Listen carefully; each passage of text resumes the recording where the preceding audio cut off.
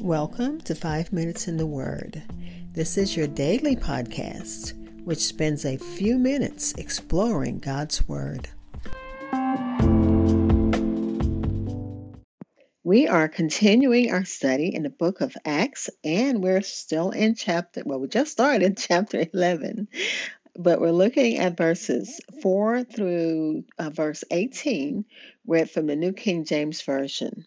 Peter is back in Jerusalem, and he has to explain why he was eating with Gentiles, why he spent time with Gentiles, because that violated Hebrew customs and presuppositions. It wasn't from God, it was from their customs. So he's explaining, and let's listen to what Peter tells them. Verses 4 through 18 of Acts chapter 11.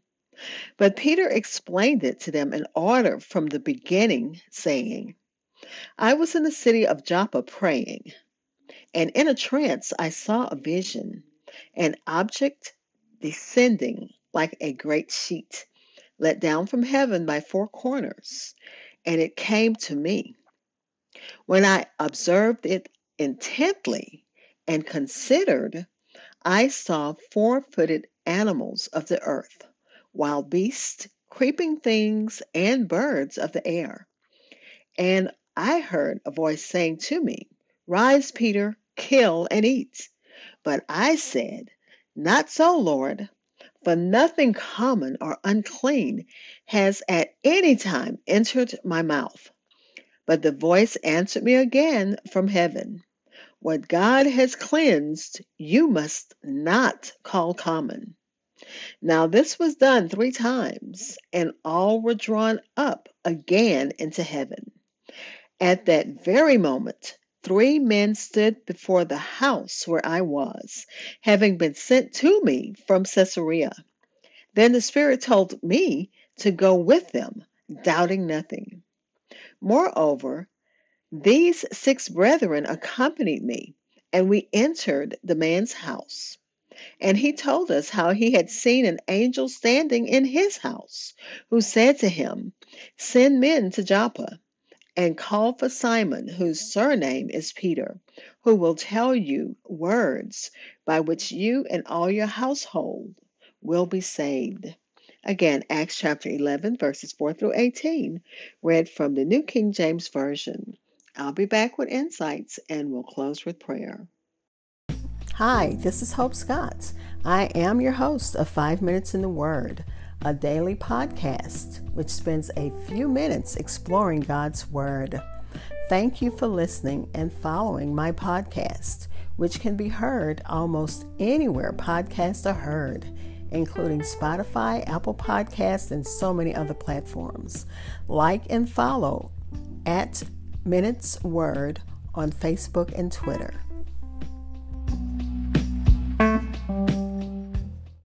Again, I'm sharing from Acts chapter 11, and I actually read verses 4 through 14, not 4 through 18. Peter is explaining a verbatim, he's not embellishing, what happened in order from the beginning. This account is obviously important, and he's repeating the story. He doesn't flaunt his apostolic authority. Instead, he begins with an humble recitation of what happened. And Boise says the Greek makes it particularly clear. It indicates that Peter began from the beginning and explained everything precisely. A very strong word, as it happened. So again, he didn't embellish, he didn't say what he thought, he just told them what happened. And Peter also said that what God cleansed, or what God has called clean, you can't call unclean. You can't call it common. At first, Peter thought God spoke about food, but he came to understand the vision of the sheep and kosher and unkosher animals had to do with people and not food. There's a sense that the sheep represents the church, having both kosher, which would represent the Jewish Christians and Jews, whether they're Christian or not, and unkosher, and that would be Gentiles. That would be those of us like me who aren't Jewish. with no distinction or dividing line between the two. And then he is admitting that he entered Cornelius's house.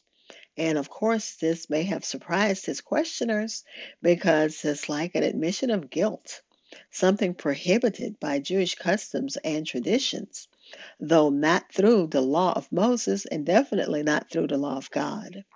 Yet Peter was careful to add that before he ever entered the man's house, that an angel had been standing in Cornelius's house. So he was like, if an angel is permitted to go into Cornelius's house, it must be permitted for Peter to go also. And then the Life Application Bible says, in two sentences, Peter summarized the experience of Cornelius, which was already has already been recorded twice, and it's in Acts chapter 10, verses 1 through 7, and Acts chapter 10, verses 32 through 30 through 32. So it would be important to the Jewish audience to hear that an angelic messenger had also appeared to the principal Gentile figure in the drama. And of course, that would be Cornelius and his family and his friends and all he invited to hear what the apostle had to say. Peter added significant statement that had been excluded from the other accounts of Cornelius's experience. The angel had told Cornelius that he and all his household will be saved. In other words, God's intent from the start was to bring this Gentile soldier, along with his family and friends, to Christ. And the invitation still stands. We offer Christ. Let's pray.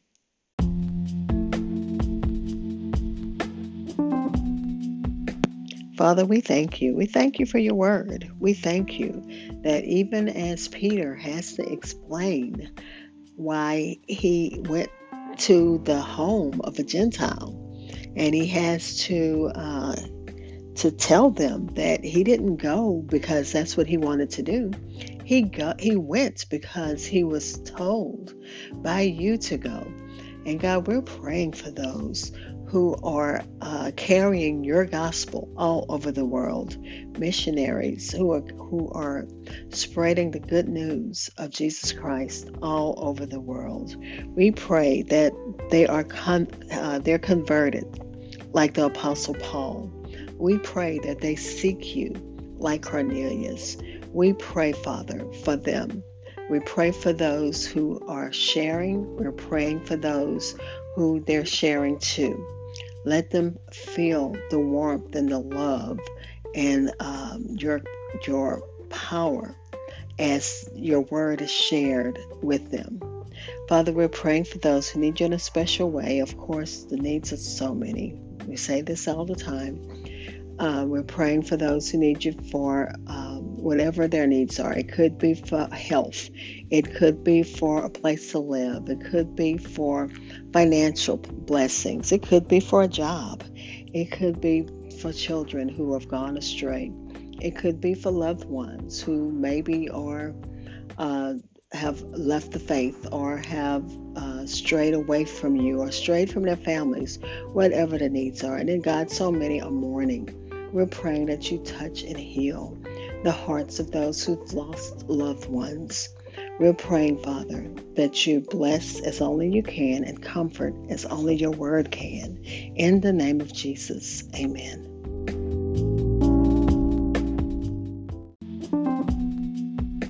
Thank you for spending time in God's Word with me. Be blessed.